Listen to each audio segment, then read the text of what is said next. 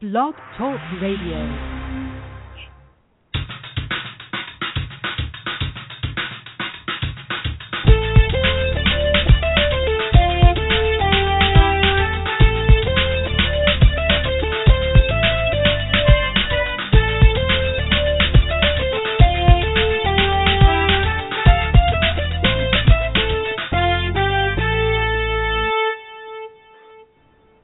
Welcome to Go For It. I am your host, Paul Gannon. For the next 2 hours, we will be talking sports and having fun doing it. I want all your ideas, all your opinions, and all your beliefs. And, of course, as always, you will get a heavy dose of my opinion. If you have an opinion, the number to call, 646-727-3070. That's 646-727-3070. You can listen to the show, blogtalkradio.com/pgant.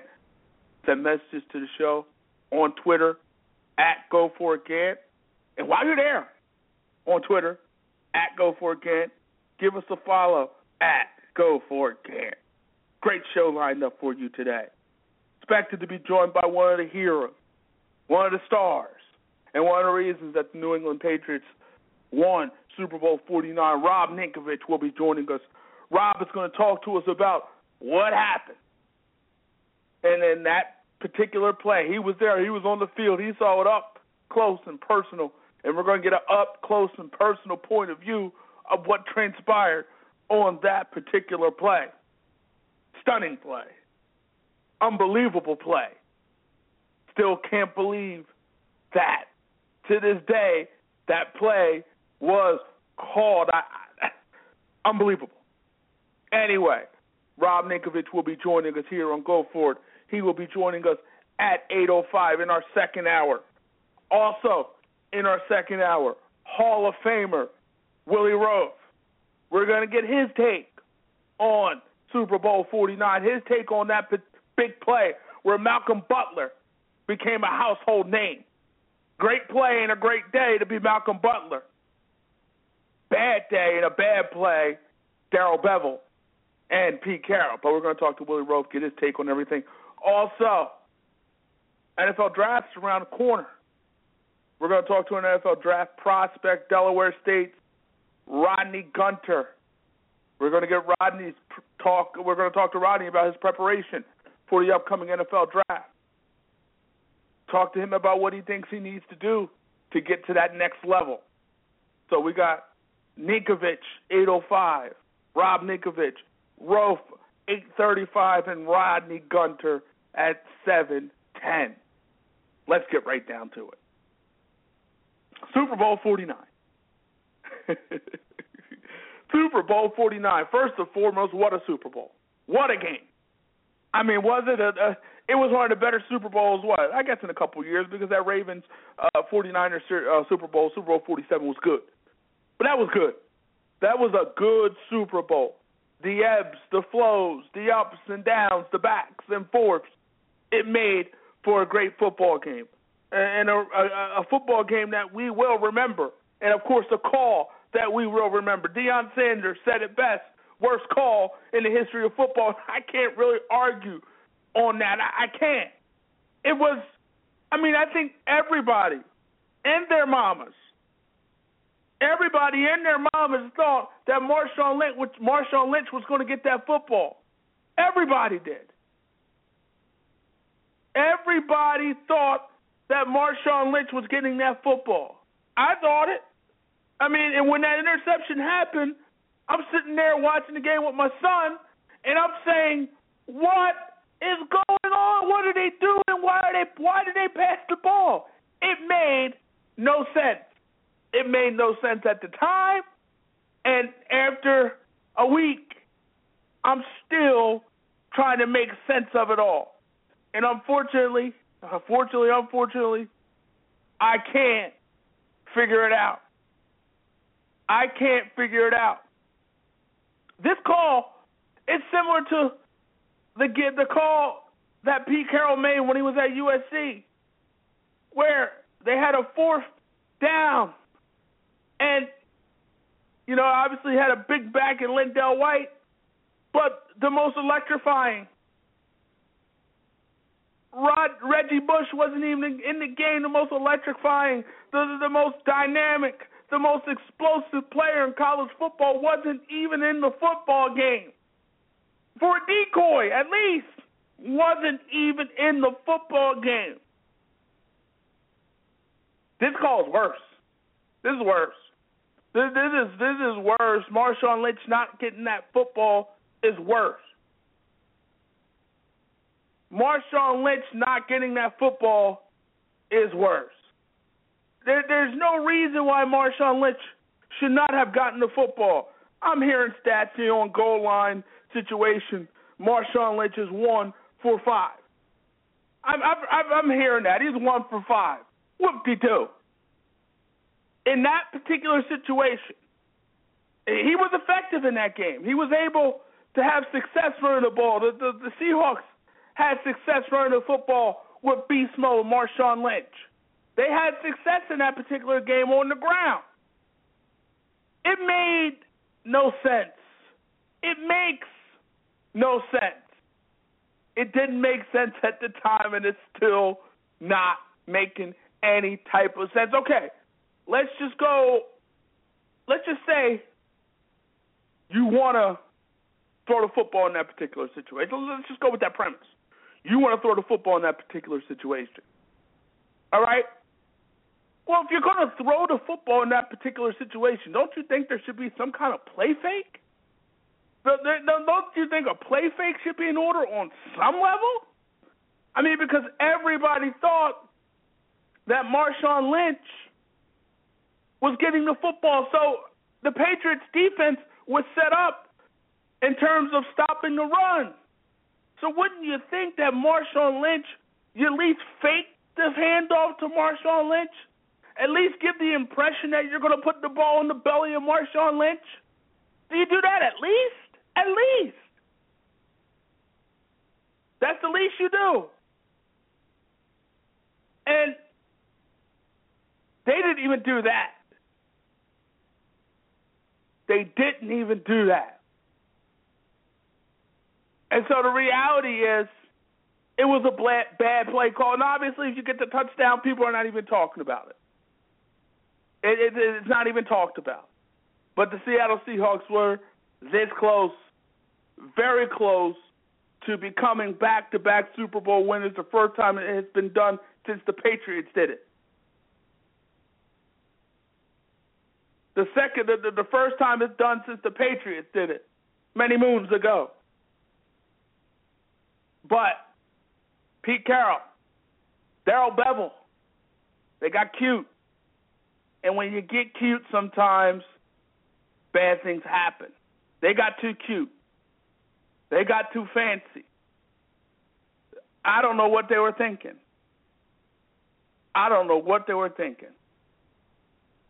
And Tom Brady. What about Tom Brady? Obviously, at this point in time, we have to start talking about Tom Brady as the GOAT. 6 Super Bowl appearances, 4 Super Bowl victories. We got to start talking about Tom Brady as the GOAT. And you look at the game and how, we're talking about this big-time, hard-nosed, bona fide, tough defense in the Legion of Boom and what they bring to the table. But Peyton Manning, in that fourth quarter, was able to shred that Seahawks secondary. He was able to dink and dunk up and down the field. Edelman, Gronk, Amendola, all those guys, LaFell. He was able to dink and dunk to those guys and move up and down the field in that fourth quarter, 24-14 in that fourth quarter. You're down 10 points with that Seahawks defense, and with you're the Seahawks, and you have that big-time defense. You're up 10 points in that fourth quarter. You got to be pretty excited about your chances to win that particular football game. You have to be excited. You have to almost be expecting to win that football game. And they were close. And even after all that, they still had an opportunity. Still had an opportunity to win the football game. Still had a chance. But Pete Carroll and Darrell Bevell, that call was the worst. It's worse than the Miracle in the Meadowlands, Joe Pisarcik, trying to hand it off to Larry Zonka. Yes, it's worse than that. It's worse than Marty Morningweg saying, I'll take the wind and not the ball. It's worse. It's worse than anything we can think about in terms of sports in America. You know why? Because football is head and shoulders the most popular sport in America. So not only could it have been the worst call in NFL history, but it could go down as the worst call in American sports, period. That stage, that opportunity, and you make that call, probably the worst call in the history of American sports. The worst call. Absolutely the worst call. As we go on throughout the course of this show, we're going to get into a bunch of different things. Pacquiao Mayweather, we're going to get back into that. Maybe it's coming, maybe it's not. Who knows? The legacy here, Tom Brady, greatest of all time. I think so. I absolutely think so. Can the Patriots do it again? Can it repeat? We'll talk about that as well.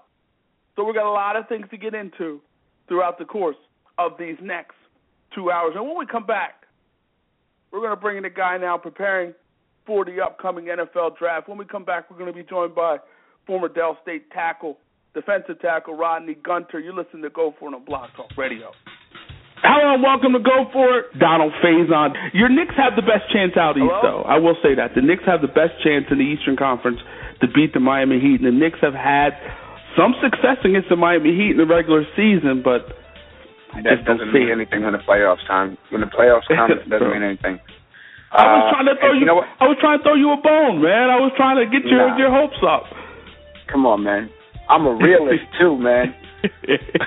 Actor Robbie Jones. Well, we know that you can marry women. We've seen you have a pedigree. We see what you can do. We've seen it. I would never bring my wife around you. I just don't know what you're capable of. Come on now. That's early. That's not Robbie. That's cold-blooded. All right. Sounds good. Thank you so much. You're very, very good at your job. Thank you, sir. Make it fun. You really do.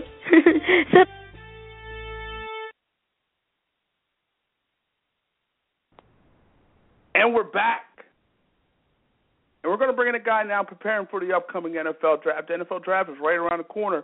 You know, one thing about the NFL, the season ends, and now GMs and executives are out there now looking for talent and seeing who they can find to be their next big thing on the next level. So the process has started. Guys are, the combines are around the corner, and before we know it, the draft will be here, and teams will be choosing names, and teams will be choosing guys, hopefully for them, that will lead them into the future. Let's bring in a guy now preparing for the upcoming NFL draft, Dell State defensive tackle Rodney Gunter. Rodney. How you doing? I'm right. How are you, sir? I'm doing fine. Thanks for joining us. No problem. How you doing? Good, great. Rodney, at this point, man, I'm hearing you met with about 20 NFL scouts. What kind of feedback are you getting at this point? I'm getting great feedback back. I'm a great player. I have tremendous size, ability. It's a process, I got to embrace. They want me to get, I'm coming from a small school, so, it's saying I stand out, And that's got to be kind of difficult for you. Like you said, you're a small school guy, and a lot of people may not have seen you play, and you're not on a lot of people's radar. Tell us what you bring and what you would bring to an NFL roster. Man, I bring the hard-working person I am. My work ethic is tremendous, Also, I bring, versatility. Like I could be a deep tackle, in the 3 technique. I could be inside, nose guard. I could be outside at the end. I'm pretty versatile, I'm 6'5", 300 pounds, pretty solid. And you talk about your versatility, man. I was on YouTube, and I saw a 6'5", 300-pound man throw it down. You still dunking like that? Oh, of course. Matter of fact, in that video, I was like 310. Now I'm 300, you know. Okay, so you did it with 10 more pounds. Yeah, I was pretty big. We're talking to former Dell State defensive tackle, defensive end Rodney Gunter. And Rodney, in 2014, you had 7 sacks for Dell State. You had a pretty solid season. As a whole, talk about what you did in 2014. Well, 2014, you know, I had okay stats, but you know, my goals was kind of bigger than it was, you know. But unfortunately, we finished, you know, as a team, we finished 2-10. You know, we won 2 games, lost 10. You know, unfortunately, it was a terrible season. You know, a rebuilding season. After the season, the coaches got fired. But as myself, you know, I played hard. You know, I got all conference. You know, I was all conference in 3 years. You know. So, for sure, and another solid season for Rodney Gunter. And Rodney, what has your preparation been like as you prepare for the next level? For the next level, I carry myself as a prospect every day. Every time I get up, you know, I think about, hey, I'm a prospect now. I'm not a college student anymore, so I got to carry myself different. I got to conduct myself different, you know. For sure. And when did that start for you? Did that start the moment that the football season ended and you realized that your next big stop is the NFL? Yes, sir, it did. After my last game, I was like, whoa, I'm an NFL prospect now. I'm not a college student anymore, so I got to prepare harder, 2 times harder than I did ever, you know. For sure. You're definitely going to have to work hard if you want to get to the next level. We're talking to former Dell State defensive tackle, defensive end, Rodney Gunter. Rodney, what's next for you in terms of your preparation? Obviously, the Combine is coming up. You didn't get an invite to that. But are you looking to get invites to regional Combines coming up? Of course. You know, I'm still waiting. You know, it's in God's hands right now. I'm just praying for the opportunity to showcase my talent and my ability, you know, regional Combine, whatever, you know. For sure. As of right now, I'm just waiting on the pro day. So. Okay, and when is that scheduled? Like March 10th, something like that. I forgot. I'm not sure. And how do you approach that your pro day? Because here's the thing: you being a small school guy, that's your big moment, your big opportunity to impress. Do you look at it as pressure? I mean, how do you approach that? I mean, I approach it with the mindset of I'm going to do my best. I'm going to do good. I'm going to catch eyes, you know. I'm going to show that my athletic ability is what it is, you know. And also, it's no pressure because I'm practicing every day to get, you know, once you practice it, it should be like second nature, you know. For sure. Here's the one thing that's interesting about you. You played football in high school, and you only played for 1 year, and I'm looking at your size, 6'5", 300 pounds. I mean, what took so long? Well, I played Pop Warner every day. When I got to high school, I had to, you know, my mom was a single parent, so I had to get me a job. Lost focus in school. My GPA went down, so I decided. But I also I pray every night to have a second chance to play football because I love the sport as a young kid. And God made a way for me, you know. My 11th grade year, went to summer school, got my GPA up. I was eligible to play in my senior year. I went out in the spring and earned my starting spot. For sure. Well, you did your thing, man, and ultimately it led to you getting to Dell State. What is one thing about Rodney Gunter that we would be surprised to know? Oh, I love to dance. Okay, all right. What's your dance of choice? The nae-nae? I mean, what do you do? Percolator? I do the whip. Okay, all right. Yeah. So that's what's going to happen when you sign an NFL contract. You're going to be doing the whoop. Yeah, yes sir. We're talking to former Dell State defensive tackle, defensive end Rodney Gunter. At the end of the day, Rodney, should we expect to see you in the fall on Sundays on an NFL roster? Of course, definitely. Okay, so there you have it. He said it. He expects it. Rodney Gunter will be on an NFL roster in 2015, somewhere somehow, some way. Obviously, man, you got a lot of work ahead of you. At the end of the day, I mean, at this point, it's very early in the process. Do you think that you will get drafted, or do you think you have to go the free agency route? Well, I'm hoping I get drafted, any round would be a blessing. But, everything happens for a reason, so I'm not going to stress it, I be a free agent, just got to take advantage of my opportunity, For sure. And speaking of taking advantage of opportunities, we look at a guy like Malcolm Butler for the Patriots, who essentially came out of nowhere, or Chris Matthews of the Seahawks, who essentially came out of nowhere. When you hear stories like that, does that give you hope? That motivates you? It gives me hope, and also it motivates me too. Also, it motivates me to get that everybody is there, diamond in the rough everywhere in every team. For sure. And hopefully, Rodney, you could be that diamond in the rough for some NFL team coming up in 2015. Rodney, pleasure talking to you, man. Wish you nothing but the best of luck moving forward. And when you get on that NFL roster, we got to talk about it again. Thank you very much. I will, man. Thanks for the support. Thanks Take for care. Me too. Also. You too. All the best. All right. Bye. Rodney Gunter, defensive tackle, former defensive end, Dell State. Look forward to Rodney trying to get his opportunity on the next level. It is so difficult to get an opportunity on the next level. What you have to do, the things that you have to do to get to the NFL, get on an NFL roster is truly and absolutely amazing. A guy like Malcolm Butler, who basically came out of nowhere. I mean, he really came out of nowhere.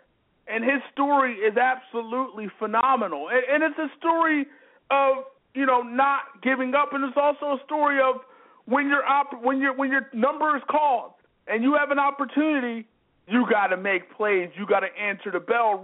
And Malcolm Butler answered the bell. I mean, he studied. He knew that play was coming up. He saw the formation, and that's called preparation. And when you prepare like like Malcolm Butler prepared on that particular play, he prepared. And they say, luck is when preparation meets opportunity. And preparation met opportunity for Malcolm Butler.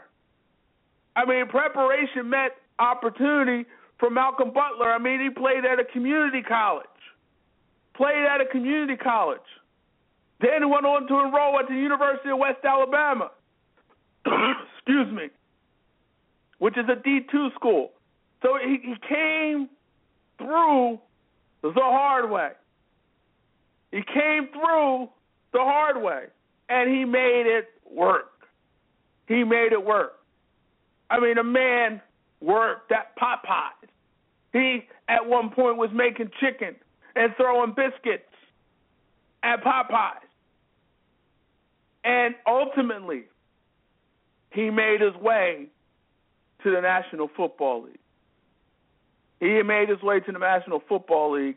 And, he goes to not batter cook, but he went from cook. He was a cook.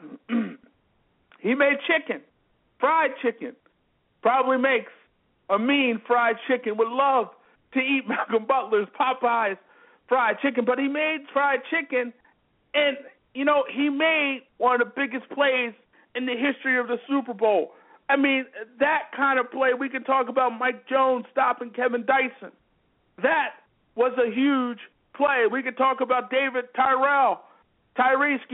making that tremendous catch, that amazing catch that won it for the Giants many Super Bowls ago. We could talk about, and the funny part is, these are unsung heroes.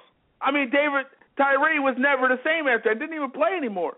I mean, that was pretty much his, I know he had injuries the following season. He was pretty much done after that play. After David Tyree made that catch, we never heard of David Tyree no more. After that catch, that was pretty much it for David Tyree.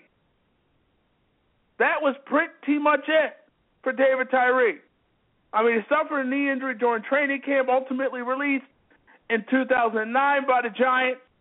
He signed on with the Ravens. Also, he worked out for the Buccaneers.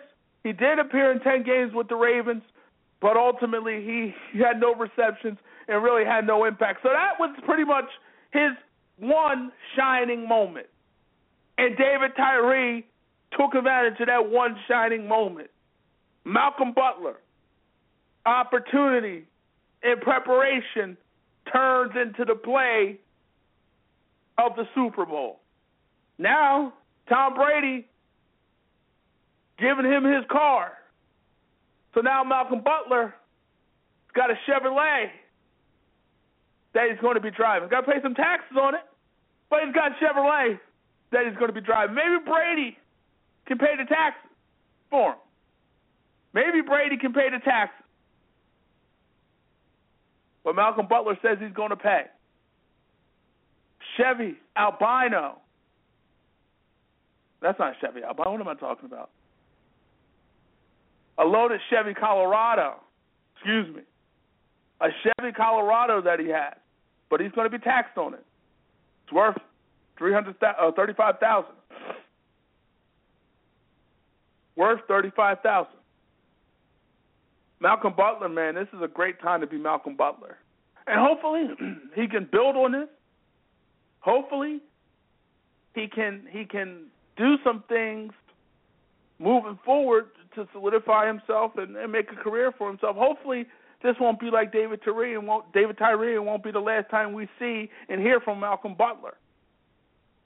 He made a play, a big-time play, and he won the Super Bowl. His play, I mean, say what you will about the play call, and it was an awful play call, and there's no getting around that. The play that Malcolm Butler made was a great play. He saw it coming, he read it, and he attacked it. Bang! I mean, it was just boom. He saw it, he went after it. And in the process of going after it, he held onto the ball. I mean, that was a big-time collision he had with Ricardo Lockett. Even in that collision, he was able to still hold on to the football. He held on to the football and ultimately got the interception, which ultimately led to the Patriots winning the game. But even after that interception, you look at it, they were down at the 1-yard line. If Michael Bennett ultimately went off sides, and he'd had some issues with that throughout the course of the season. But if he doesn't, who knows what could happen? Because at that point, the Patriots are going to try. They're not putting the ball in the air. They're not going to do anything crazy. They're probably going to do a quarterback sneak. And if Seattle can somehow, some way, get in there and make a play and somehow, some way, push Tom Brady into the end zone, who knows? You get a safety at that point in time. Now the lead is down to 2. You still would have that one timeout to play with, and who knows in terms of the punt, and who knows what you can do in terms of special teams. Maybe you can get it and possibly put your team in position to do something. But ultimately, you still would have that one timeout. Maybe you can get a long throw or something, and you can set up for a field goal. I don't know. Obviously, it was a long shot. And at the end of the day, it was pretty much over after that interception. But I'm still shocked. I'm still stunned. I'm still amazed. I'm still speechless. After that particular play. I can't believe that Pete Carroll would decide to put the ball in the air. I can't believe that Darrell Bevell decided to put that ball in the air. I can't believe it. Marshawn Lynch. Beast mode. I mean, you can't say it anymore. Marshawn Lynch, one of the best backs in football. And you decide to go elsewhere. You decide. I mean, it's the right play call. And I know they were concerned about the time and everything, but if you really were concerned about the time, you could have got to the line a lot quicker than you did and still had an opportunity to run the ball at least. I think you could have ran the ball at least 2 more times because you had still a timeout to play with. You could have, if you got to, he got tackled with about 1 minute and 2 seconds left. Let's just say you get to the line, you get to play off at 40 seconds. He gets tackled. You can decide there to call a timeout, or you can try to line it up one more time run the football, and see what happens. You still have that at that point. Let's just say it takes 20 seconds to get it up and set up and try to run the football again. Well, you still have 20 seconds. You run the football, you get stopped. You still got a timeout to play with. There was opportunities. I mean, it was second and goal. Second and goal. So you could have got to the line with 40 seconds to go. It was a minute, 2 seconds. Got to the line, ran the ball. Third and goal, you get stopped. Okay? The play is probably not going to take long. You get back to the line, it's about 20, 15 seconds to go. You run the ball one more time, you get stopped. You call the timeout, and guess what? You set up, you prepare for the next play. You decide on the play and what you want to do. You could have even did a quarterback sneak. You could have did something. You could have did anything. You could have did anything, but you decided to throw the football in that particular situation. You decided to throw the football in the middle of the field in that particular situation. A bunch of things could have happened. And the one thing that you did not want to happen, obviously you wanted two things to happen in terms of passing. Either you catch it or it's an incomplete pass. Three things, or maybe a penalty. But you didn't want the interception. That's not what you wanted. And here's also the thing about the play. You call a pick play, which is illegal. A pick is illegal. So hypothetically speaking, if you call that pick play and the pick play gets spotted out by the referees and they call a flag, well, guess what? You're backed up 10 yards. So the play just didn't make any sense. It made no sense. And it's just no getting around it. It made no sense. It made no sense. And it probably is the worst. It's the worst call not only in football, but it's the worst call in the history of sports. It's the biggest prize in American sports, the Super Bowl. It's the biggest event in American sports, the Super Bowl. It's the biggest event. And you decide that you want to just, I don't know. And there's all different types of conspiracy theories out here. Some saying, maybe they wanted Russell Wilson to be the face of the franchise. And he is the face of the franchise. But as Deion Sanders points out, Marshawn Lynch is the heart of that particular football team. Maybe it was about putting the spotlight on Russell Wilson. Maybe. I mean, you've heard all different types of conspiracies. And I'm not buying any of those conspiracies because at the end of the day, you're not going to sabotage an opportunity to win a Super Bowl because you're worried about Russell Wilson getting the praise. You're not going to do that. That to me, and if you did, and if that was your mindset, your thought, and that's what you were thinking, then that's a bigger issue, and that's something that you need to really think about, because if that was what Pete Carroll was thinking, then I don't know what to say, because that you don't. Here's the thing about the Super Bowl. Here's the thing about the NFL season. There are no guarantees that the Seahawks will ever get to that spot again. No guarantees, and especially with free agency in the National Football League. What I mean by that, teams sometimes are turned upside down, especially if you have the success that the Seahawks have had over the past few seasons. Well, guess what? Teams are going to throw money at some of your free agents. And the guys that you had, guys that you need, guys who helped you win, if you can't do what you got to do to bring those guys back, obviously some teams are going to throw big-time money at some guys. Byron Maxwell, some teams might throw big-time money at Byron Maxwell. So he probably may not be back. I mean, obviously you're going to have to pay Russell Wilson. And Russell Wilson was an absolute bargain these past 3 seasons under that rookie contract. Now you're going to have to break the bank for Russell Wilson. Obviously, you're going to have to probably pay Marshawn Lynch. So you got a lot of things that come into play when it comes to getting to the Super Bowl and winning a Super Bowl. And the Seahawks had an opportunity for a dynasty in some respect. I mean, in today's era of free agency, where, like I said, teams are sometimes turned upside down, especially when you have the type of success that the Seahawks have had over the years, you got to break through. You can't mess around. And I go back, and I always go back to the 49ers. Those 3 years and what they did and how close they got, and they never could break through. And look what happened this year. Your team falls apart. now you get rid of your coach, Jim Harbaugh, who was a key ingredient to your success, and now you're going in a totally different direction. Obviously, you take someone off the staff, but at the end of the day, you don't know what's going to happen. You don't know how that's going to respond, and you don't know. And you don't know if you're the Seahawks if you can get back to that point, but because getting back to that point requires, your team to stay healthy.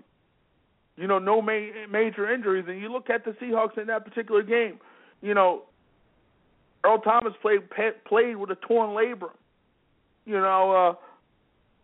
Richard Sherman's going to have to get Tommy John surgery on that elbow.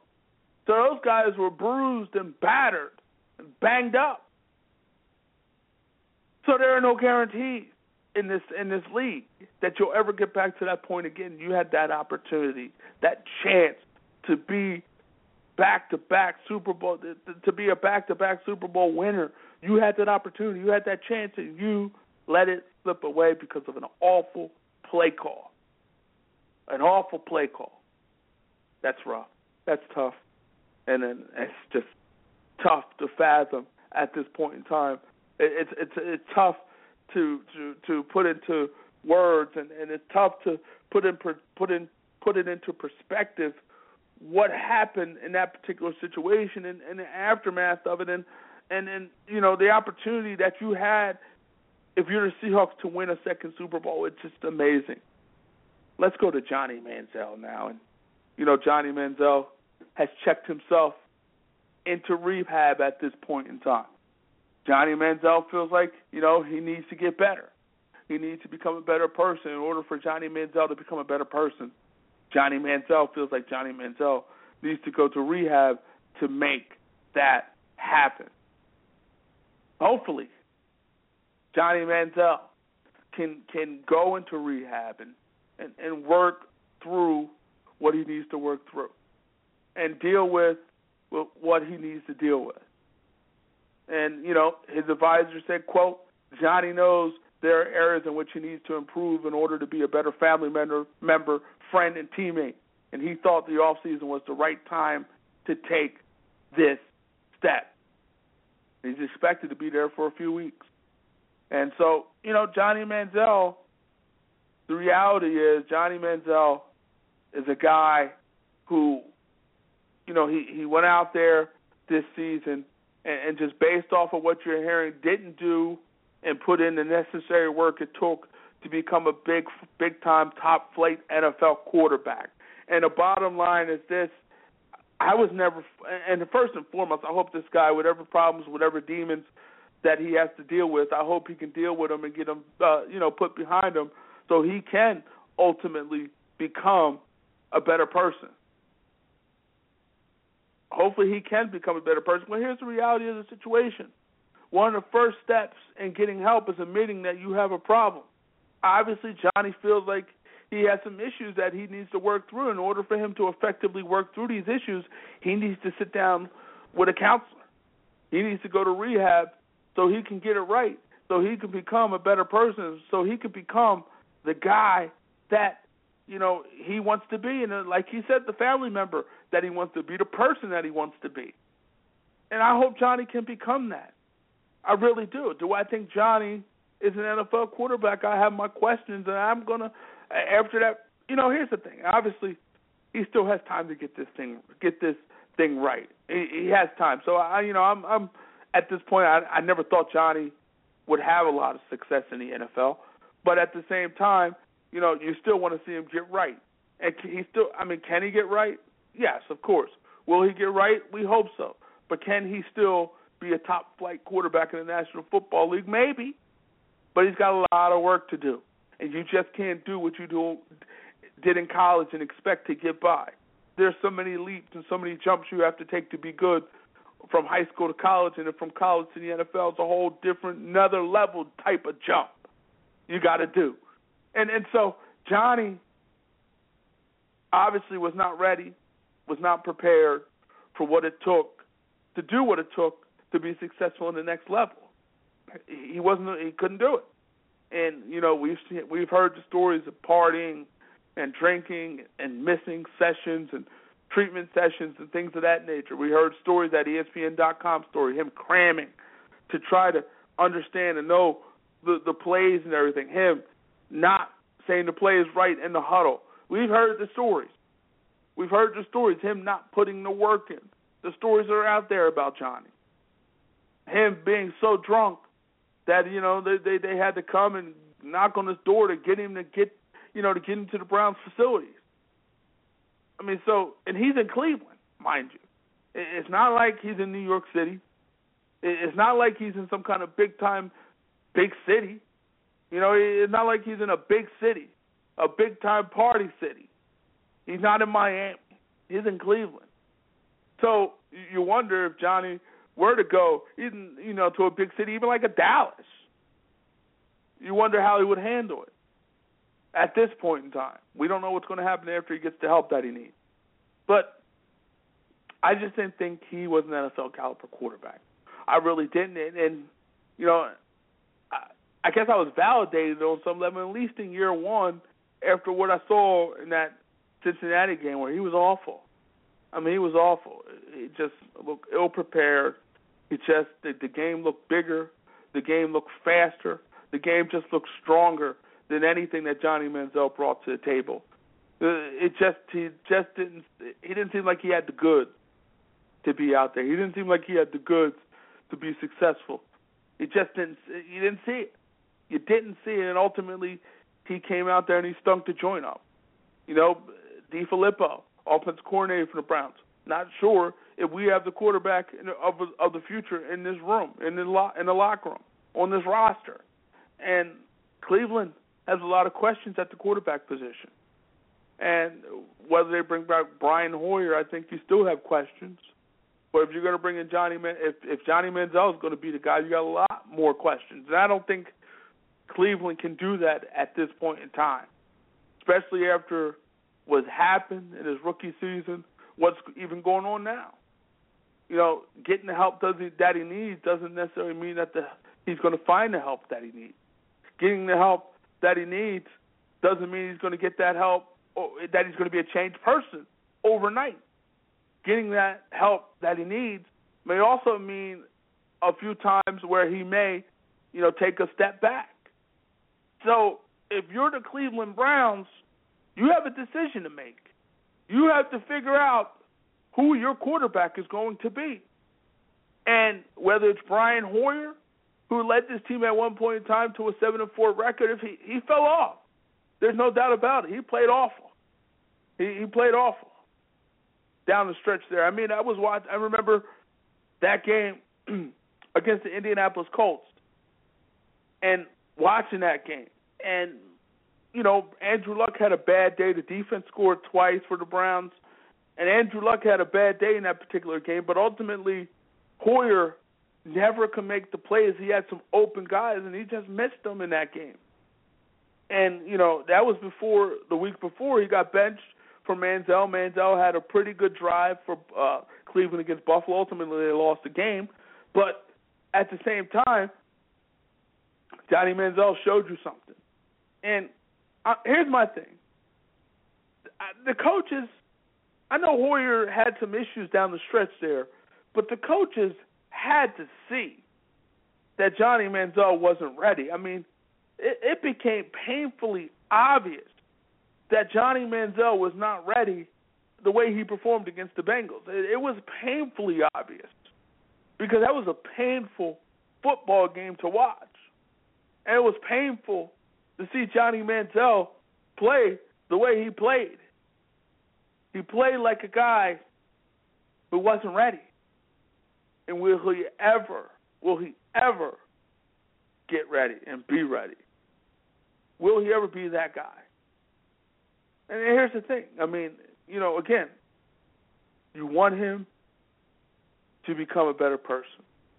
Now he's there to, quote, unquote, improve himself. What does that mean? Time will tell whether that means he has a drinking problem, whether that means he needs, he has personality issues, whether that means he needs a life coach maybe to motivate him to become a better person. I don't know what it means. But time will be the judge whether this will help Johnny Manziel. And I think if you're the Browns, while this is a good step and a good sign, to see this kid get the help that he needs, how long do you wait to see whether or not you have your franchise quarterback? Do you have to act now on some level and try to see what you can do to move up to maybe get your hands on a Marcus Mariota, maybe get your hands on a Jameis Winston? Jameis Winston's probably going to be a lot more difficult than Marcus Mariota because, according to some draft boards out there, Mariota is dropping. But Cleveland, I don't think, has their quarterback of the future. And I think Cleveland is going to have to try to find that quarterback of the future. You need that franchise guy. Franchise guys win Super Bowls. Tom Brady wins Super Bowls. Russell Wilson, he's a franchise guy. I know the defense, he has a big-time defense, but he was this close to winning back-to-back Super Bowls. He's a franchise-caliber quarterback. Andrew Luck is a franchise-caliber quarterback. You just look at the playoffs. Look at the playoffs and look at the teams that played in these playoffs. And look at the quarterbacks for those teams in the playoffs. You look at the Colts. They were in the playoffs. You look at the Colts, Andrew Luck. You look at the Ravens, Joe Flacco. You look at the Panthers, Cam Newton. You look at the Patriots, obviously Tom Brady. Seahawks, Russell Wilson. Broncos, Peyton Manning. Cowboys, Tony Romo's a franchise quarterback. Tony Romo. The Packers, Aaron Rodgers, franchise guys. You look at the Steelers, even though they lost in the first round. Ben Roethlisberger is a franchise quarterback. You look at the Lions. I think Matthew Stafford, he's there. I think you can win with Matthew Stafford as your quarterback. But you could do a lot worse than Matthew Stafford. How about that? And Andy Dalton, say what you want to say about Andy Dalton, but each and every year he started in the National Football League, each and every year the Bengals made it to the playoffs. He hasn't won the playoffs, but he for sure has gotten them there. Hasn't won, but he's gotten them to that point.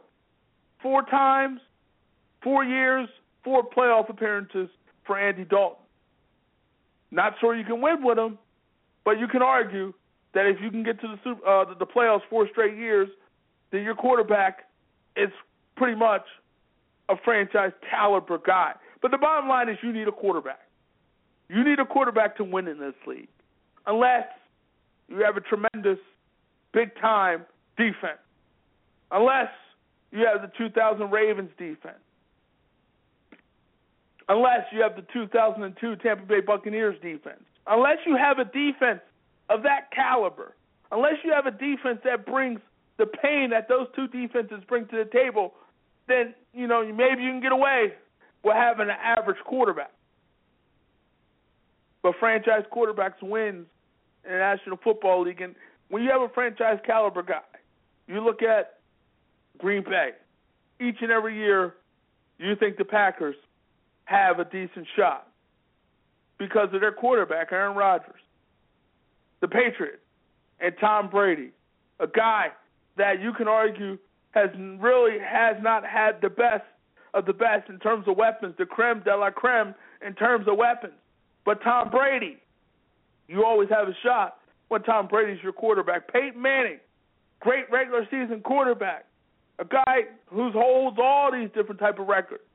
Guess what? You have a shot with Peyton Manning as your quarterback. Andrew Luck, he's still growing, he's still evolving, but the Colts have a shot at least for the playoffs with Andrew Luck as your quarterback. You need a franchise guy. You get the point. You get my drift. You need a franchise caliber guy if you want to win in the National Football League. Bottom line, point blank. You got to get that guy. Seattle's found that guy. And obviously the Patriots have that guy who many believe, who I believe, might be the GOAT. That is the greatest of all time. Charles Haley has some interesting comments when talking about the New England Patriots.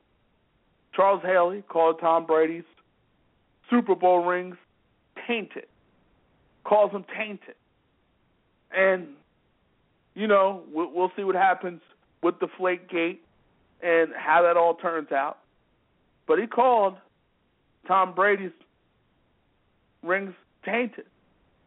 Quote, Joe didn't have to cheat, talking about Joe Montana. I've lost all respect for Brady. When your integrity is challenged in a game of football, to me, all his Super Bowls are tainted. You have to say, this just didn't happen overnight. Who wants the shadow over them? Who wants that shadow over them? Excuse me. I could be wrong, but I realized there were 12 balls deflated and 12 ain't. Then you got Belichick coming on three different times trying to explain it. Something is wrong. And that's what Charles Haley believed. That's what he believed. And I don't know if I go to that level, tainted.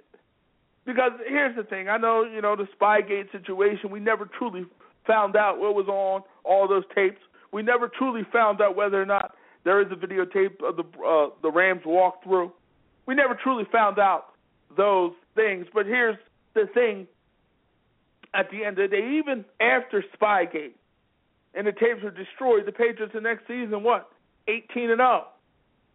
They went 18-0. I mean, this close to winning. A David Tyree amazing catch away from winning and being an undefeated Super Bowl winner. So they still had success. Even after the situation with the deflated footballs and them beating the Indianapolis Colts, footballs were inflated or deflated, beach ball or any type of ball, a baseball, a puck, any type of ball, you name it, basketball, it wouldn't have mattered. The New England Patriots were a better football team, and they would have beat the Indianapolis Colts a bunch of different times. And in this Super Bowl, those balls were protected. There was no way to deflate those footballs. There was Secret Service type protection around those footballs. And even with the balls being properly inflated and being within 12.5 and 13.5 PSI, the New England Patriots still won and still beat the Seahawks in the Super Bowl. You can call them, I don't know what kind of competitive advantage, if any, the Patriots got with the deflated footballs. Who knows? Who knows? We don't know if the Patriots purposely deflated the footballs. We don't know. Does it look like they did? Possibly, yes. But we don't know. This investigation comes back and they say, well, we found out that Tom Brady conspired along with ball boys and whoever else on the Patriots staff conspired to deflate the footballs. If we find that out, does that take away anything from the Super Bowl? It might take some away. It might take a little bit off the Super Bowl. It might take a little bit away from the Super Bowl. It might take a little bit away from Belichick and Brady's legacy. But I don't know how much. I don't know how much. I really don't. Because how much was it advantage? I mean, you got people talking about, stealing signs and things of that nature have been going on since the beginning of time. Deflating footballs and Jeff Blake talked about, how footballs were manipulated over the years. You're hearing contrasting views when it comes to the situation. Obviously, if the ball is deflated in a way that is conducive to what you do in terms of being able to throw the football a lot better, then it's a competitive advantage. No doubt. No doubt. But as we look at both of those football games, as we watch both of those football games, did it really matter? Indianapolis game, when the balls were truly deflated, at least for that first half. Well, you look at the second half, it was 28-0, advantage Patriots in that second half. So obviously the ball pressure didn't matter. And obviously there was no issues with ball pressure against the Seahawks. So what am I saying? this might be much to do about nothing. What am I saying? Maybe it really doesn't take the luster off this Super Bowl win and the other 3 Super Bowl wins in terms of the Spygate situation. Maybe it doesn't. But Tom Brady, and, people, obviously, I'm not saying people are out there discrediting Tom Brady and the Patriots, because on some level they put it on themselves. The Spygate and the Deflategate, that is something that they may have put on themselves. But the reason that the Patriots probably don't get that benefit of the doubt is because of Spygate. Deflategate gets more attention because of Spygate. I mean, you got the Cleveland Browns and Ray Farmer texting illegally, his coaches, illegally. Allegedly. There's some things out there in terms of texting. And, maybe the Browns and Ray Farmer could get suspended. Or the Browns organization could lose a draft pick. And if you're Ray Farmer, obviously Ray Farmer's text didn't help. It didn't help because Cleveland didn't make the playoffs. Didn't. They were 7-4 at one point, but ended up 7-9. So it didn't help. It really didn't help that much. At the end of the day, you need players. You need ballers. You need guys that can get it done for you. And,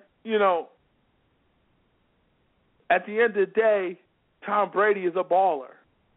Tom Brady is a guy that can get it done for you.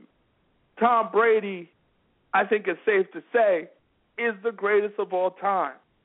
And I don't think we can deny that at this point. I think if you're denying it, I think you just hate the Patriots. I really do.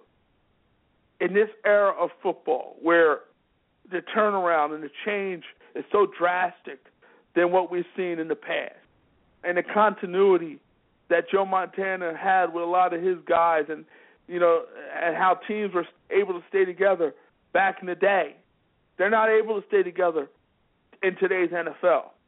And Tom Brady, whether it's Troy Brown, David Patton, Deion Branch, whether it's Jermaine Wiggins, whether it's Antoine Smith, doesn't matter. Whether it's LeGarrette Blount, doesn't matter. Julian Edelman, Brandon LaFell. It's not the who's in wide receivers and weaponry. Obviously Gronk, I'll give him that. Gronk is, the more you watch Gronk and, if he keeps up and keeps playing at this level, he's probably going to be a Hall of Famer. But there are not many Hall of Famers on that roster other than that Tom Brady has played with, other than Randy Moss. And when he had Randy Moss, guess what? He set all different types of records that season. All different types of records. Broke all different types of records. Made all different types of plays. Tom Brady had 50 touchdowns that season. Went undefeated. So when you gave him a Hall of Famer and Randy Moss, he put up incredible numbers. It doesn't matter. The only, in a lot of ways, over the years, the only constant is Brady and Belichick. Tom Brady has done so much with so little. He's done so much with so little. He didn't have a Jerry Rice. He didn't have a John Taylor. He didn't have a Roger Craig. He didn't have that. And at the end of the day, he is the greatest of all time. 6 Super Bowl appearances, 4 Super Bowl victories, an undefeated season, regular season. In this day and age, how difficult is it to go undefeated? It's tough. He was this close, that close, very close to becoming a guy who had an undefeated season. He's the greatest of all time. And you look at that fourth quarter and what the show he put on in that fourth quarter, even after throwing 2 bad interceptions, he overcame, he shook it off, and he dominated that fourth quarter against that big-time Legion of Boom defense. Tom Brady, the GOAT, the greatest of all time. The second hour of Go For It starts right now.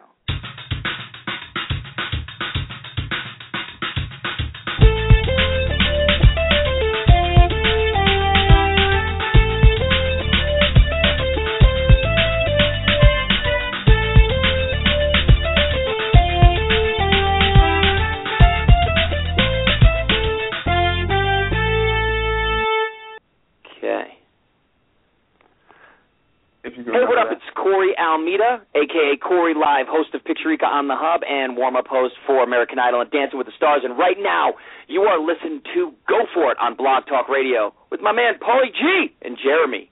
Get it! And we're back. Second hour of Go For It. Started right now. And in this hour, big-time hour coming up. Rob Ninkovich, defensive end of the New England Patriots. The guy who made the big-time sack on Russell Wilson in that fourth quarter when the Patriots were down 10. The guy on 3rd and 1 with this game tied at 14 made a big tackle on Russell Wilson, Marshawn Lynch that, stopped him short of the first down. The guy who was on the field when Malcolm Butler made the play of the game. Rob Ninkovich will be joining us in the next couple minutes, so make sure you stick around for that. And in this hour, also Hall of Famer Willie Roaf. We're going to get Willie's take on what he saw in that Super Bowl. What he thought happened, and why the New England Patriots are Super Bowl winners. I mean, he actually predicted that the Patriots would win the Super Bowl. He predicted the Patriots would win the Super Bowl at the beginning of the season. But he predicted it. And so, we'll see. But I look forward to talking to Willie Roaf. And, here's the one thing in the NFL. I mean, you got this off season, and now you got guys getting in trouble. Joseph Randle getting in trouble.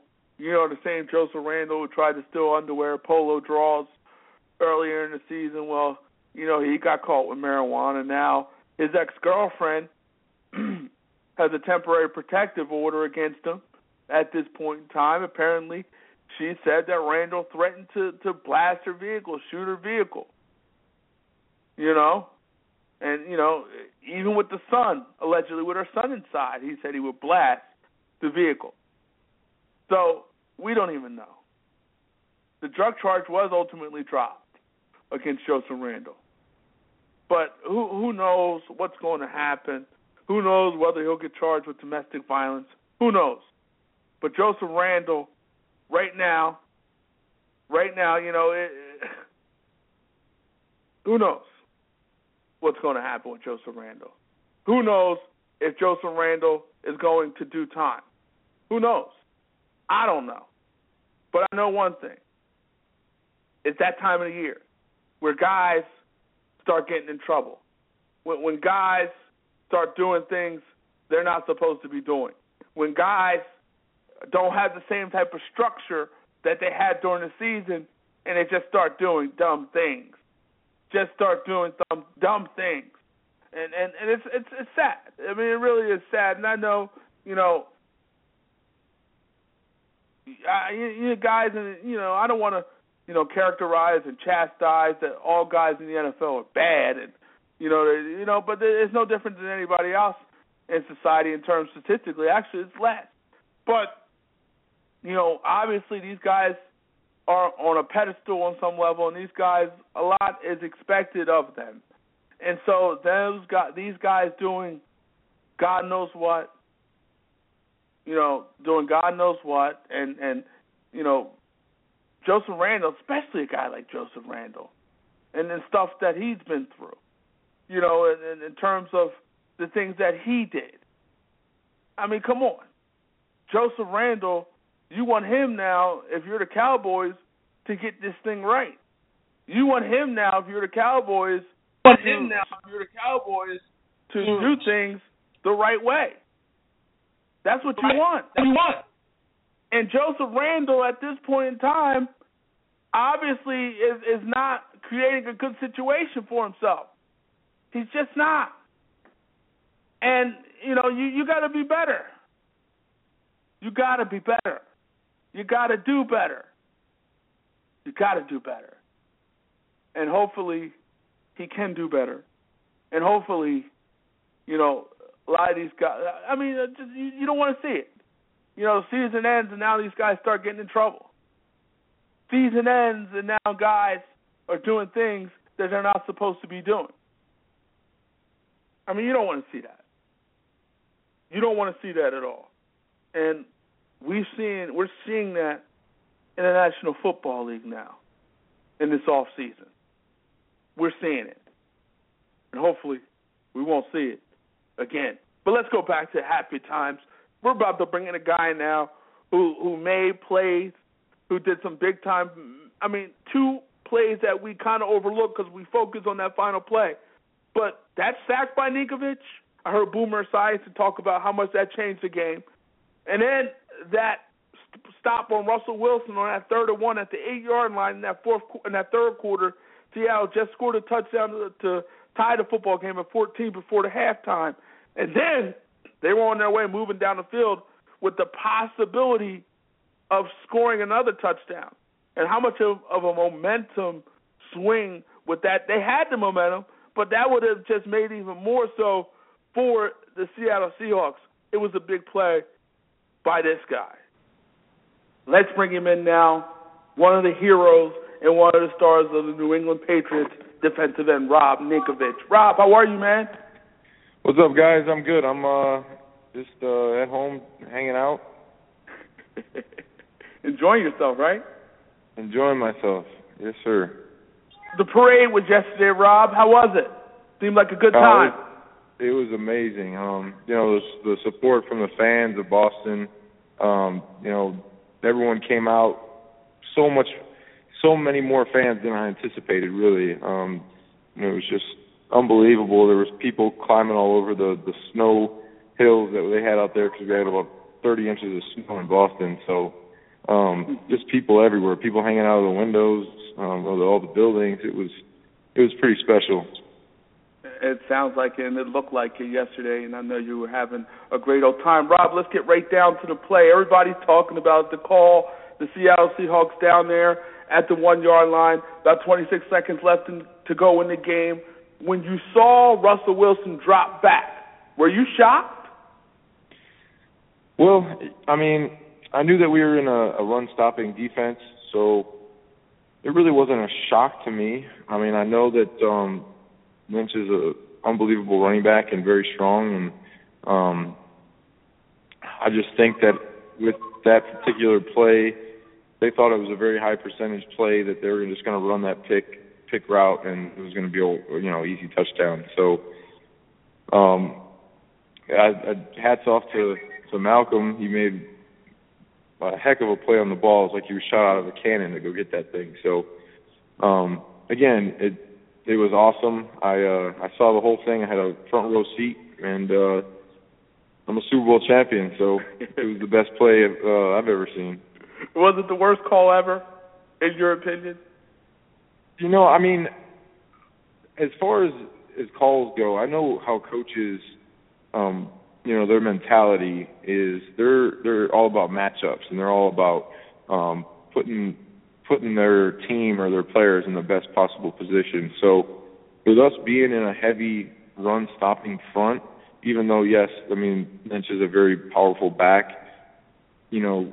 all your experience would say throw the ball when they're in that type of defense. So, I'm not going to say that's the worst call because, if I was a coach and I saw the front that was out on the field and I had the receivers that I wanted on the field, I would have thrown it in. Was there ever any thought of just letting Seattle score so you guys could get the ball back to Tom Brady? Well, unfortunately for me, my last Super Bowl experience ended with us letting a running back score. So I did not want to have that terrible feeling like I did in that last Super Bowl. So,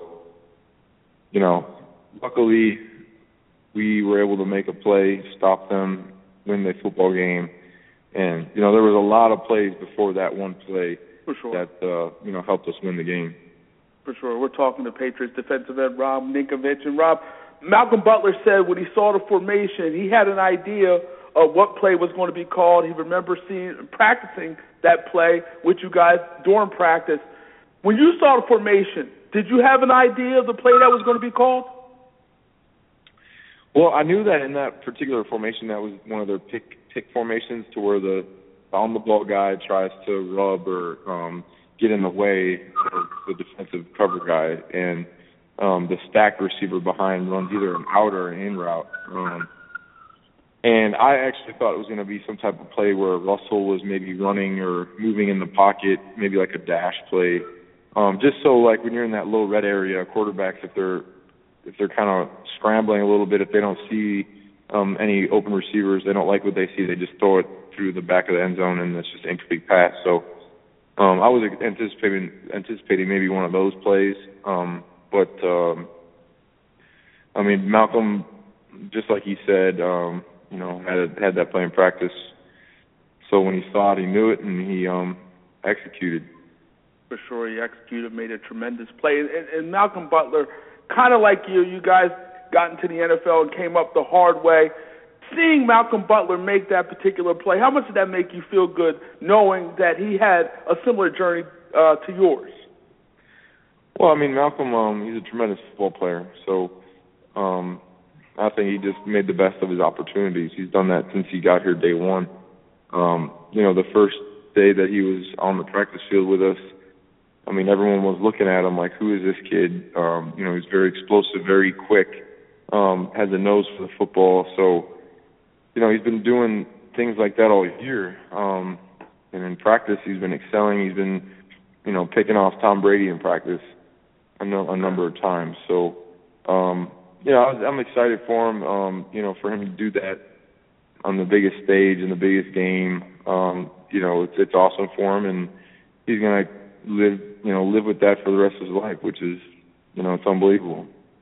We're talking to Patriots defensive end Rob Ninkovich. And Rob, you talked about there were many plays before that last play that you guys made in order to get back into that football game and ultimately win that football game. Let's go to you. Your first big play, that 3rd and 1 from the 8-yard line where you stopped Marshawn Lynch short of the first down. I heard you say that you knew it was coming. Tell us about it.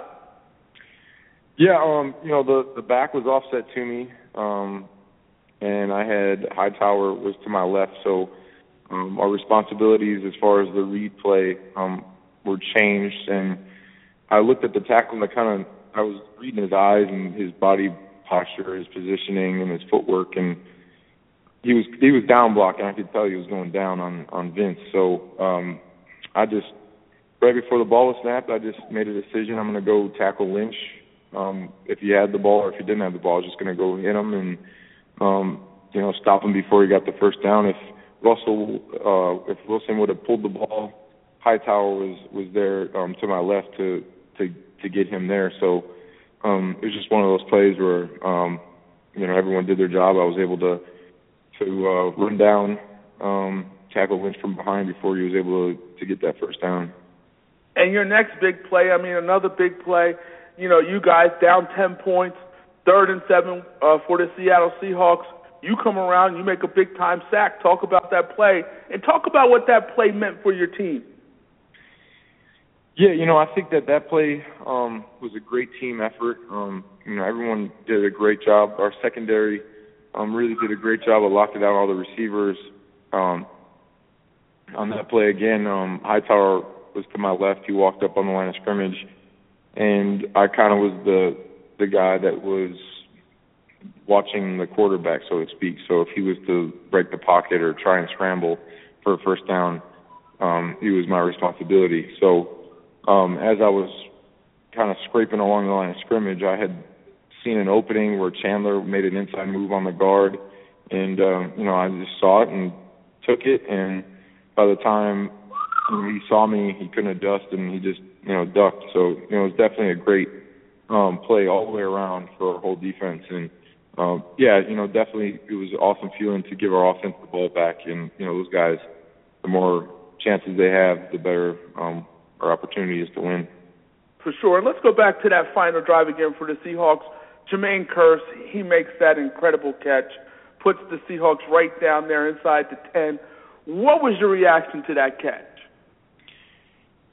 Well, at first I was, trying to make sure it was a catch. And, I didn't know if maybe the ball hit the ground or, what had happened there. So I looked at the replay, saw that the ball, the football gods, made a crazy play happen where the ball, was tipped and went straight up and straight back down into his hands, and it was a catch. So, instantly I moved on from it. I said, hey, we got to stop him. We're on the 5. We gotta that whole bend but don't break mentality. We gotta do that. You guys were down 10 at one point in that fourth quarter. Did you think at any point did you lose any type of confidence? Did the team lose any type of confidence? No, not at all. I think that going back to that play that was the 3rd and 7 sack. I really didn't even I celebrate with anybody. I got up and I ran right to the sideline because I wanted that ball to be punted back to us so fast. Right. I wanted us to score. Our sense of urgency at that point, was through the roof because I kept looking at the clock and the game was moving really fast. I remember the first quarter being over with. And I was like, really? This is a really fast-moving game. So when we were in the fourth quarter, I just knew that we had to really capitalize on the few opportunities we had left. And surely you guys did. And one of the reasons you guys did was the great Tom Brady. He was flawless in that fourth quarter, 13 for 15, 124 yards, 2 touchdowns. We've seen a lot of great Tom Brady over the years. Where does this performance rank for you? Where does that fourth quarter rank for you in terms of Tom Brady and some of the great things he's done in his career? I mean, it's the best. It's got to be the best. That last drive, I think he was 9 for 9, didn't miss a throw, and he was on target. Even when they kind of got sidetracked there with one of the penalties, it kind of brought him back a little bit. I think the next play was to Gronk, one of those crossing routes. It was a perfect throw, with a great cover guy right on his hip, and it was a wonderful throw. And then the last play, the last touchdown to Jules, he made a tremendous route and scored. So, again, it was just a team effort, and that's what it's all about, especially in the Super Bowl. It's always going to take everybody, and it's going to take 60 minutes. We're talking to Patriots defensive end Rob Ninkovich, and you talked about Julian Edelman. And one of the things I took away from that Super Bowl was the toughness of Julian Edelman. Talk about that. I mean, yeah, the kid is very tough. Throughout the year, he's been that way every game for us. He's just been that guy that's making plays, making guys miss, and taking shots and just continuing to move forward. So, again, I'm happy for him. He's been through, a lot of things in his career as well, and, I'm happy for him. For sure. Tom Brady, 6 Super Bowl appearances, wins his 4th Super Bowl, tied with Montana, tied with Bradshaw. At the end of the day, after winning this 4th Super Bowl, after 6 Super Bowl appearances, after having the most touchdowns as a quarterback in Super Bowl history, is Tom Brady the greatest of all time? Well, he's definitely the greatest quarterback that I can think of. Again, he's not done. So he's a great competitor, great teammate. He pushes everyone to be better, and he's definitely the best ever. For sure. I mean, I think at this point it's kind of hard to argue against it. I know Joe Montana was great, but it's hard to argue against 6 Super Bowl appearances and 4 Super Bowl titles, 3 MVP in the Super Bowl for Tom Brady. Absolutely, I think he is the greatest of all time. Before the Super Bowl, Rob, there was a lot of talk of Deflategate, and, if we find out after the investigation that you guys did have something to do with the footballs being deflated, does that take away anything from this championship run? Well, like I said, I've said in previous interviews, there wasn't anything going on with that. I think that really that was, something that could have affected our preparation, and we didn't let that affect our preparation. So, I've already said a bunch about it. I think it's silly, and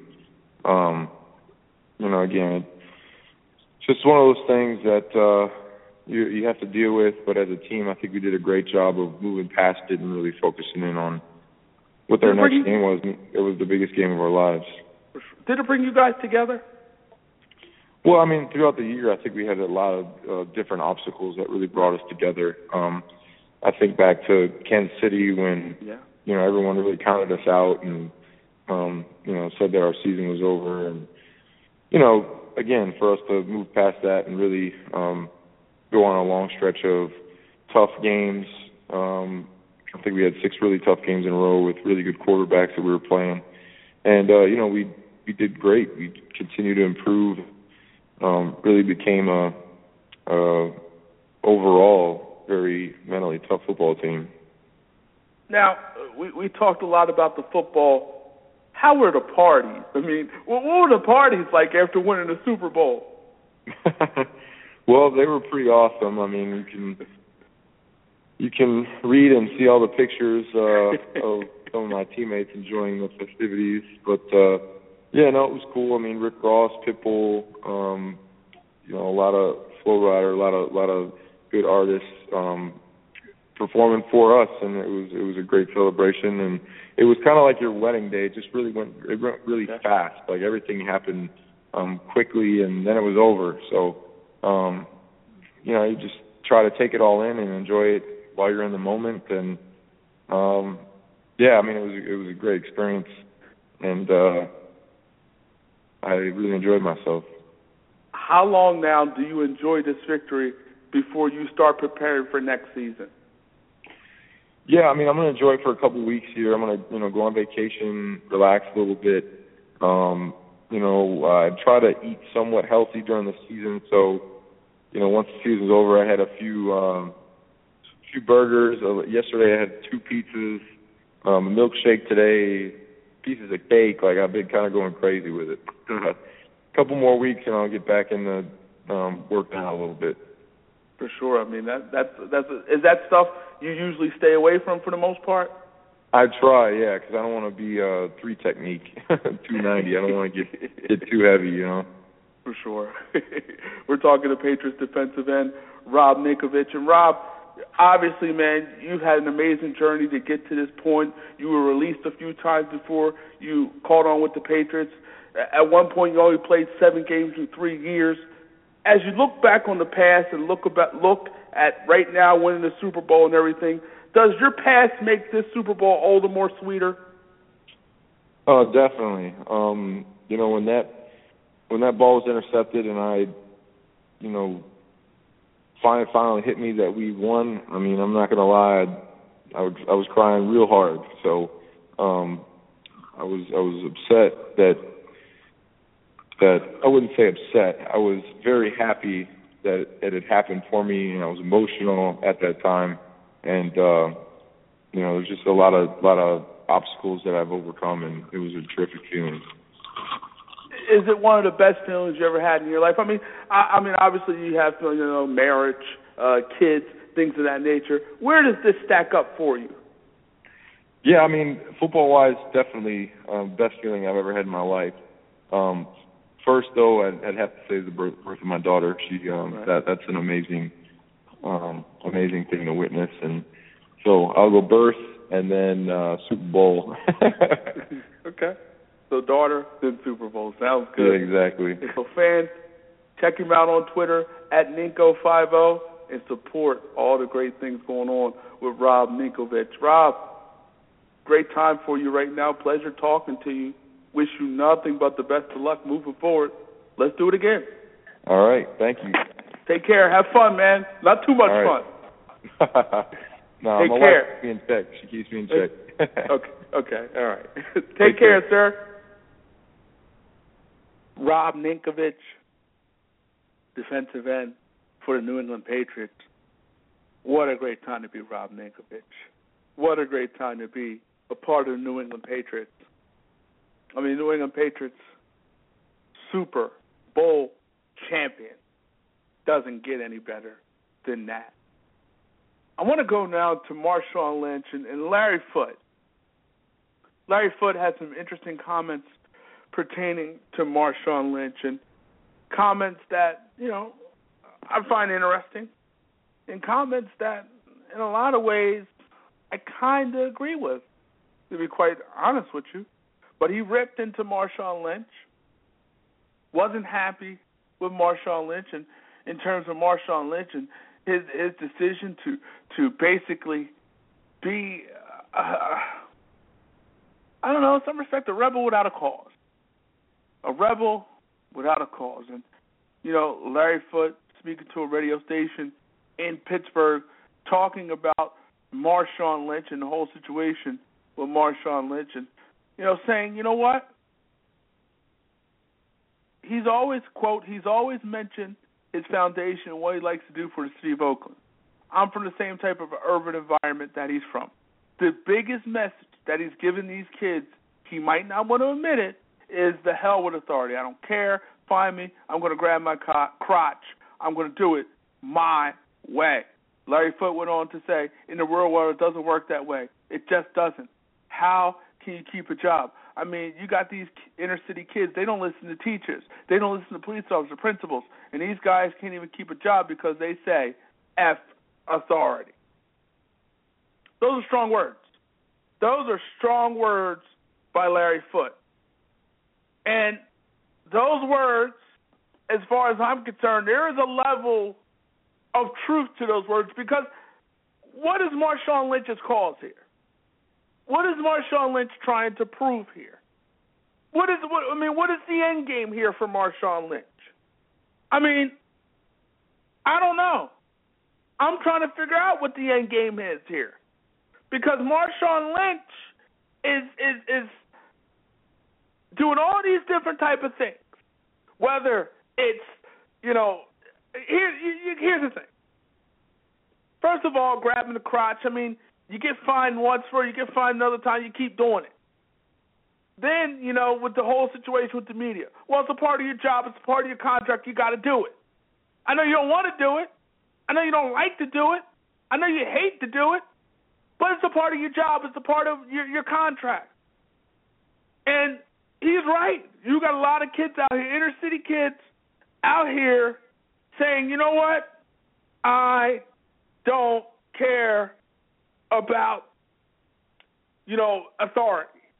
I don't care about authority. I'm not listening to my teachers.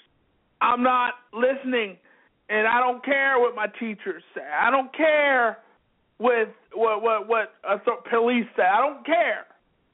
I don't care, at a job I got to listen. I don't care about those things. I'm going to do me. I'm going to do what I want to do. It's all about me. It's about my needs. That's what, and you're hearing these type of things. You see these type of things, and I think Larry Foote is bringing and saying some interesting things. I think Larry Foote is onto something. I think Larry Foote is telling the truth here. And, you may agree, you may disagree with what Larry Foote says. But Marshawn Lynch has an obligation as an NFL player to talk. He does. And you know why he has an obligation to talk? Because his job said so. His job says so. His job stipulates that he has to talk. His job says that you have to talk.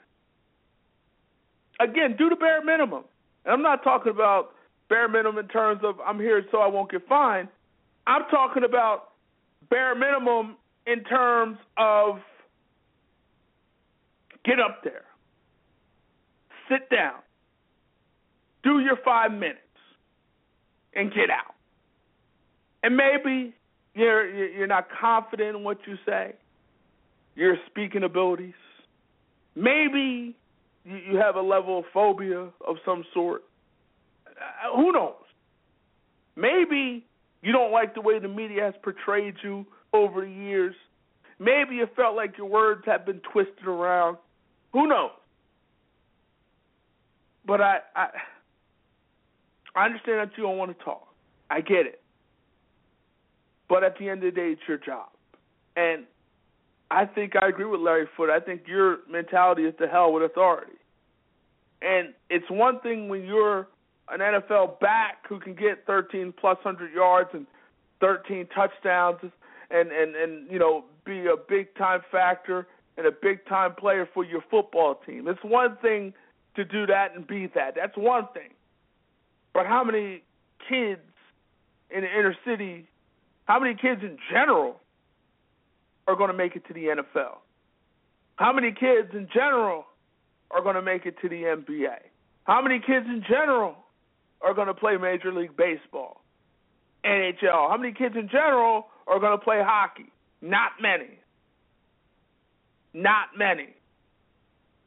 And Marshawn Lynch, when it's all said and done, very well could be a Hall of Famer.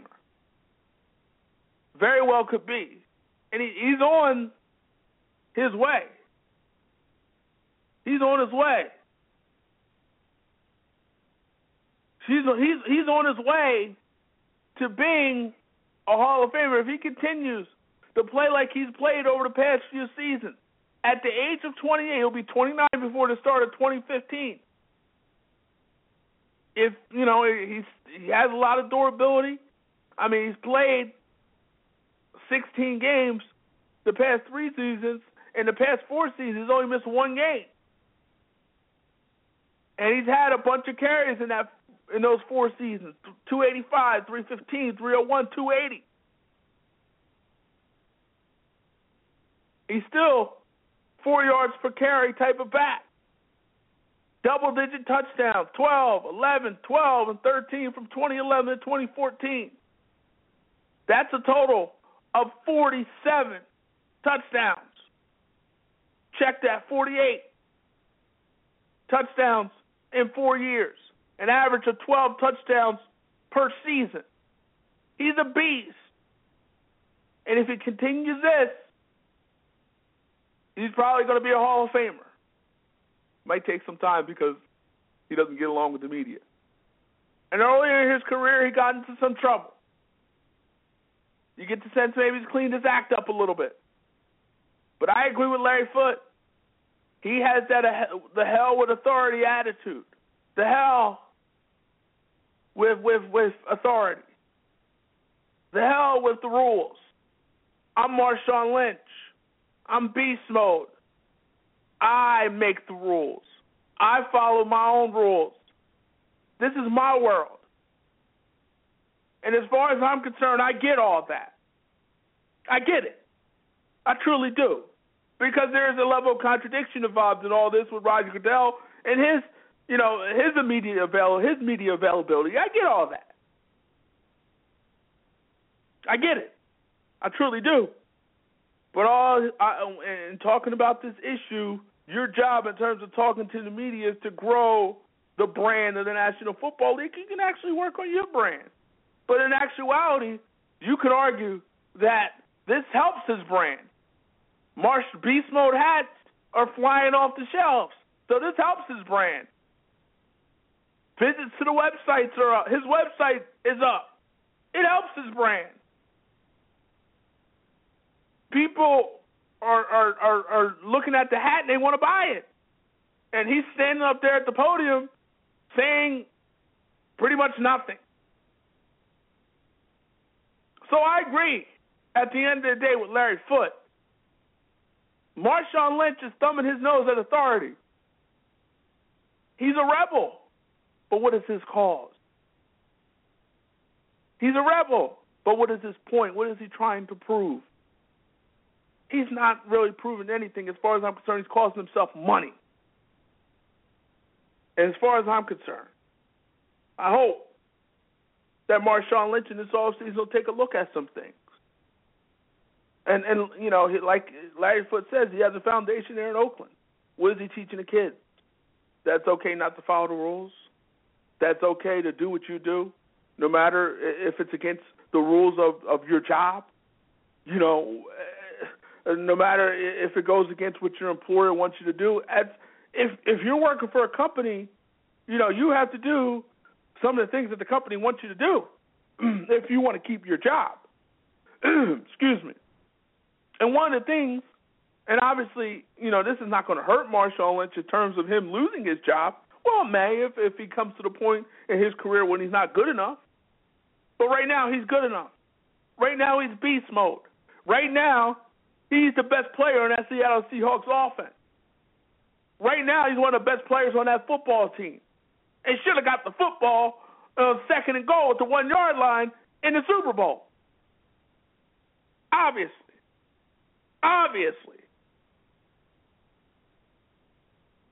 But in the end, this is not about that. It's about Marshawn Lynch stubbing his nose at authority. It's about Marshawn Lynch doing what he wants to do. And I agree with Larry Foote, it sends a bad message. It sends an absolutely bad message. It really does. We'll see what happens moving forward. Let's go to the National Basketball Association, the NBA. And we got a big game tonight in the National Basketball Association, the NBA. The Hawks and the Golden State Warriors, two of the best teams in basketball, record-wise. And if you would have told me that the Warriors and the Hawks will be playing on February 6th and both of those teams are the best record in basketball, I may not be as surprised about the Warriors, but I would be big-time surprised about the Atlanta Hawks. The Atlanta Hawks are a team that has the best record in the Eastern Conference, playing some big-time basketball, getting it done. When it's all said and done, this is a team that may get to the NBA Finals. They may get to the NBA Finals. But there's a guy in Cleveland, and LeBron James, who may say otherwise. Cleveland on a 12-game winning streak playing big-time basketball. J.R. Smith is there. Shumpert, Mozgov. The moves that the Cavaliers have made have put them in position to win possibly an NBA title. It's definitely put them in position to get out of the Eastern Conference, and it may have put them in position to win the NBA title. We'll get back to that in a moment. We're going to bring in a guy now, Hall of Famer, the one, the only, Willie Roaf. Willie. Paul, how you doing? How are you, sir? Good. Super Bowl 49, Willie. It has come. It has gone. Deion Sanders looks at that play, second and goal at the 1 yard line in that fourth quarter. He calls it the worst call of all time. What was your reaction when you saw Russell Wilson drop back to throw? Well, even before that play, I was thinking, maybe it's second down. You got a timeout. I think they had a timeout. Paul won. I don't think they had two left. They had one. I was thinking, how many timeouts? They had one. They had one timeout left. I was thinking that maybe you run the ball on that second down. At least if you want to throw the ball, you do it on the third down because you still have a timeout to burn. So, the problem I have with it is Marshawn Lynch had just rushed for 3 yards to get it to the 1 yard, not on the play prior. So I would at least try to run the ball on the second down and then burn the timeout. And then if I want to throw the ball, do it on third down because you still have 2 downs to score. In that situation, you have 2 more downs. So I would at least try to run the ball, thinking my thought process was not to let the clock run down and run the ball because they let a lot of seconds burn off the clock and then use the timeout after that play. It was about 1 minute and 2 seconds when Marshawn Lynch was tackled. And at that point, I was thinking maybe the Patriots would use a timeout to preserve the time with the possibility that they would get the ball back. But ultimately they didn't. And Seattle let the time go all the way down to about 20 seconds to go, and ultimately... That didn't make sense to me, Paul. That's what didn't make sense to me. They let all the time run out thinking they were going to score, and then they did a pass play. Well, he said he was going to call a pass play in the sequence to begin with. My thought process is don't let the time run out. You still got to kick a field goal. You still got to kick the ball off. I'm gonna at least... do a running play on second down. If I don't get in, then I can let the clock run down and call a timeout. Or, at that point. And that was my thought, because you figure you got second down. If you rush to the line, you start to play about 45, 40 seconds. You run the ball. Let's just say he gets stopped. You can still get back to the line, play, or you start the next play, which would be third down, around 20-some-odd seconds. You run the ball again. If you get stopped there, you have the timeout at that point, and then you can run that final play. That was my thought process. And it just, obviously, you look at the way things transpired, the way things went down, obviously, it was the worst. It was one of the worst calls in the history of the football. In your opinion, is it the worst call in NFL history? You know what, Paul? I don't know the history of all the Super Bowls and how close they've been to go back when they started. For the Super Bowl that I've seen, it's not just the call, it's the clock management of the call in that situation. And I know if Pete Carroll could do it over again, he probably would go. He's probably gone over that decision 100 times, 1,000 times in his mind what he would have changed to do it. I think he was just trying to let the clock run down because he thought they were going to score on the next play.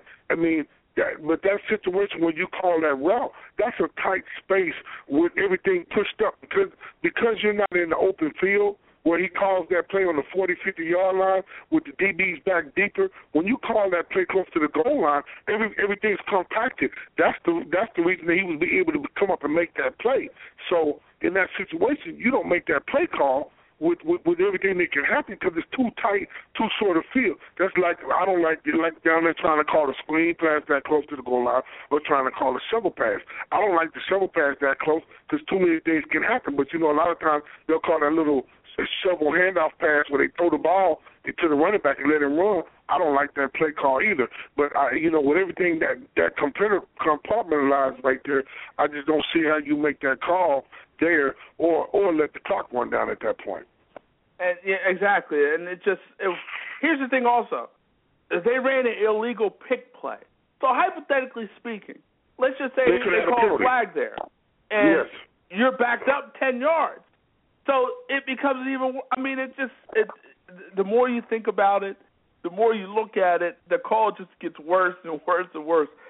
To me, it was just illogical. Now, was it an illegal pick on that play? Was it an illegal pick? There's pick plays that you can get away with, and there's pick plays sometimes you can't get away with. And, obviously in that particular situation, they would have been able to get away with it, but Malcolm Butler made a tremendous play. And talk about the play that Malcolm Butler made. Not only did he break the play up, but he was still able to hold on to the football. Obviously a tremendous play. Obviously a tremendous play, and it's ironic that we had the Arkansas sports banquets for the high school and college athletes, the top athletes in the state of Arkansas from all the smaller schools, and they have the Cliff Harris Award, who Cliff Harris went to a real small school, I think Wichita State, and he went to the Dallas Cowboys, was safety, played in 2 or 3 Super Bowls, and went to 5 or 6 Pro Bowls. But it's a small college award named after him, and one of the finalists last year for that award was the kid from West Alabama, Butler, that made the play. The other guy that was a finalist was a guy that ended up starting for Baltimore, or I think or Philly. He played for Baltimore, I think, and ended up getting a lot of playing time this year. But you have a lot of that's we make this assumption that all these big time athletes. What I heard Herman Edwards say, Paul, 40 of them that played in that Under Armour All-American game have gone pro. Well, that's been 7 years. A lot of guys have played in it. So it doesn't matter what college you play for. If you put it in the work, the NFL will find you, and that's a great story just about the situation that happened with Butler and him making that play and him not being undrafted and he making the key play in the Super Bowl just tells you there's talent everywhere, and you got to go and find those guys that have really worked their butt off to get a chance to play in the NFL. We're talking to Hall of Famer Willie Roaf. And, Willie, let's talk about Tom Brady. Now, in that fourth quarter, 13 for 15, 124 yards, 2 touchdowns. It was 9 for 9 in that final drive. He was absolutely on fire. You're talking about the Legion of Boom. You're talking about that big-time Seattle Seahawks defense. Talk about what Tom Brady did in that fourth quarter, and how impressed were you with what you saw to Tom Brady? Because earlier in that game, he had that interception down at the goal line, and then he had another interception in that third quarter, but he came back and he played big-time football in that fourth quarter. Talk about it. He did. And, when you look at those intangibles, him being able to keep his cool and him able to do the things late in that game that he was doing and to get better at the game play, and I think that's what a lot of people are going to be looking at. I'm not comparing him to Tom Brady, but I'm saying that Jameis Winston, when he was at Florida State, through all that adversity Tom Brady went through, typical of what Tom Brady went through with his football career, being a backup till his senior year, and then getting a starting job in the middle of the season, then going on to the NFL, getting drafted 199th. What he's gone through in his life and his career in football, and for him to overcome, and then the pressure that they had on them after losing 2 Super Bowls, to have to go out there and perform and win that 4th one, and it tells you how hard it was. Paul, I played the league 13 years, and I never got to a Super Bowl. But you have them. I don't know how many years Tom's been in the league, but he's been in 6 Super Bowls in his career, and I think the Patriots have won 10, 11 games plus for most of the time he's been there. I mean, what they've been able to do in New England is incredible.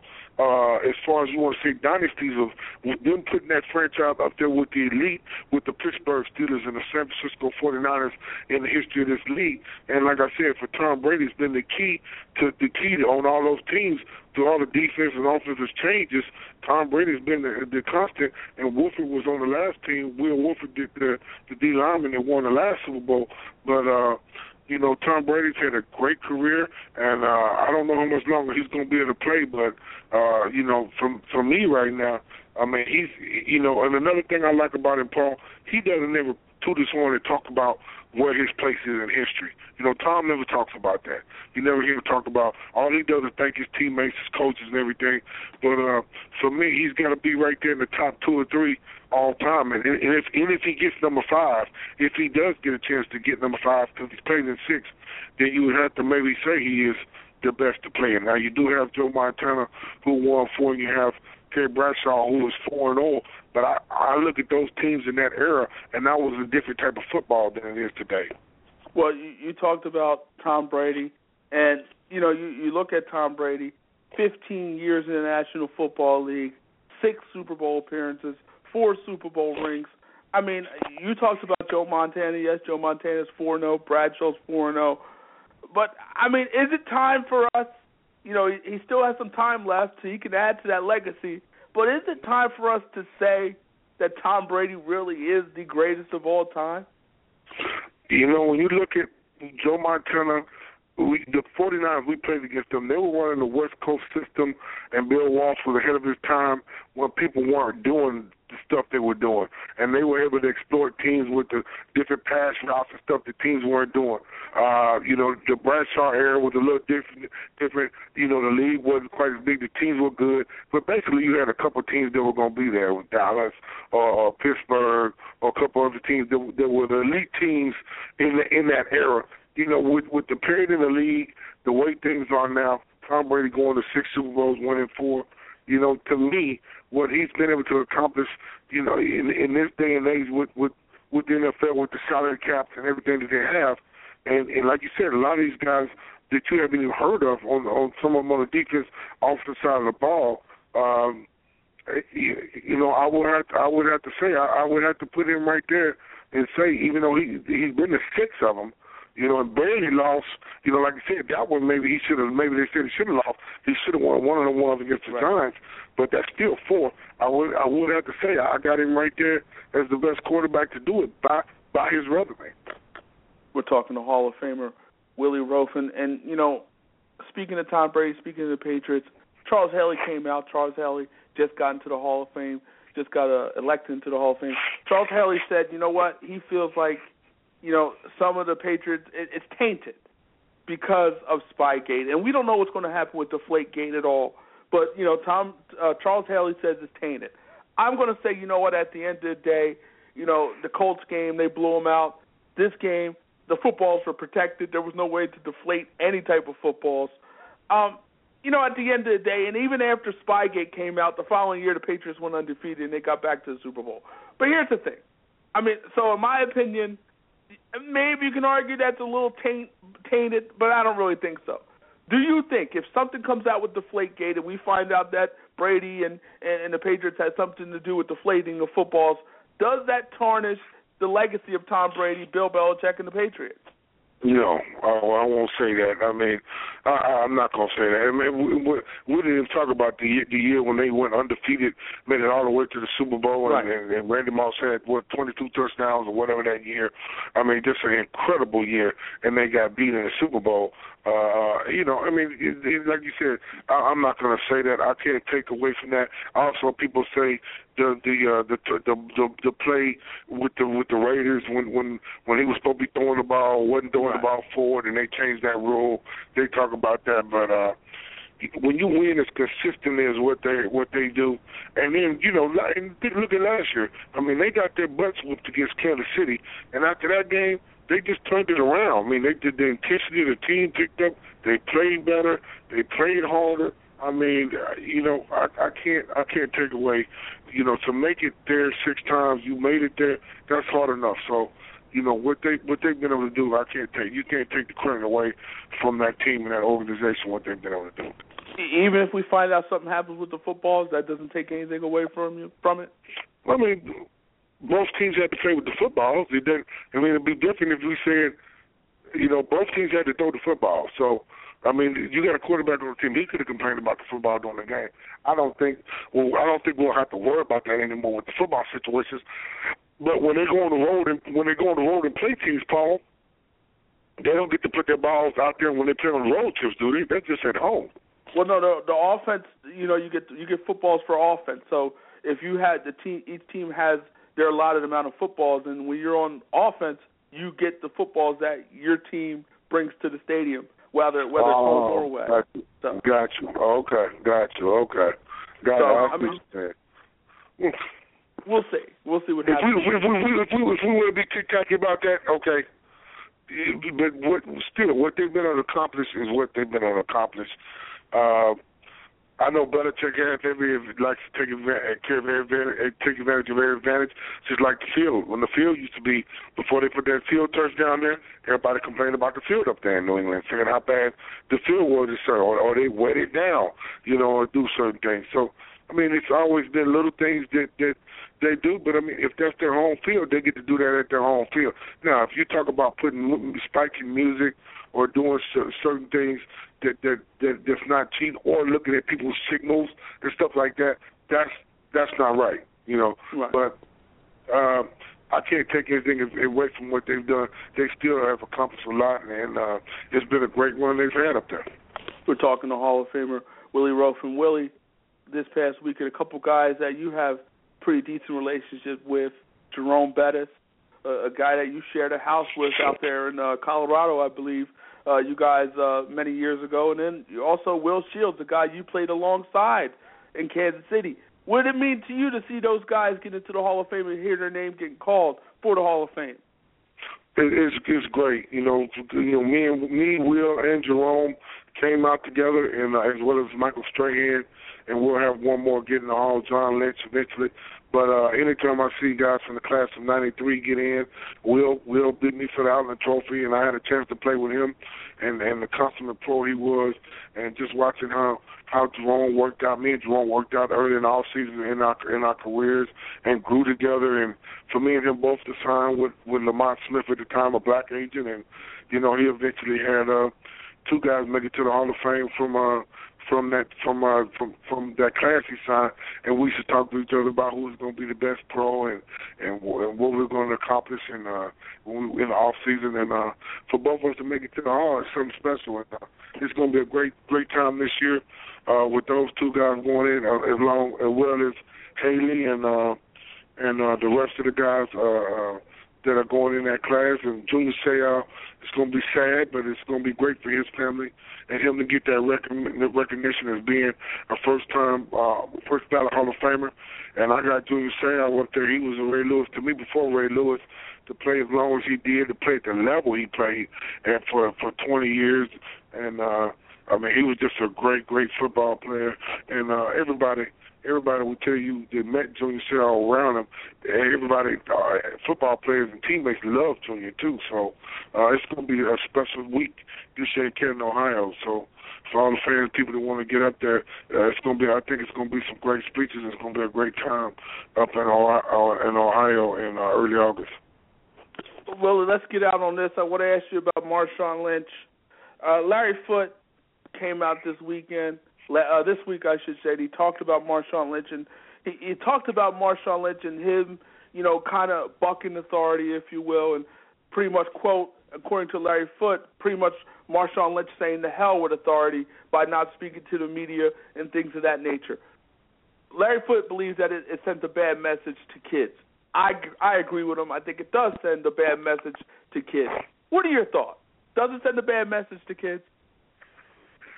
Yeah, I think it sends a bad message, but, we can't really talk about it now because Marshawn Lynch has been doing this for a long time. Right. People know how Marshawn Lynch is, so, kids that watch sports already know that he is the way he is, and part of that, I don't know if you can look up his history, Paul, some of the stuff he went through. Then he got in trouble in Buffalo, and he got early he got in Oakland. I don't know if he got in trouble, but it was an altercation. But he's had some personal issues and stuff he's had to deal with, and I guess him not wanting to speak to them because of them painting him in a bad light is part of the way he goes about it. But I would hope that Marshawn Lynch will mature and eventually one day will talk and just say why he was the way he was and explain himself, why he's acting like he has. And, I would hope that, that he would enjoy his, he's probably at the tail end of his career. I don't know what his numbers are, Paul, but, I think he has a legitimate shot to maybe be a Hall of Fame guy. And he has to understand that this will follow him and they will maybe hold this against him, if he, if he gets up for the Hall. So, I just think that, hopefully he needs to enjoy this and enjoy, playing pro football, and I think he's going to get a new contract. And, I just think that he's been like this for a while, and hopefully he understands what his impact is, especially on the kids in Oakland, which I will say this, Paul, he does go back and has youth camps and does stuff with the youth in Oakland himself. So he does go back and give back to the community, and in his community he does talk to the kids.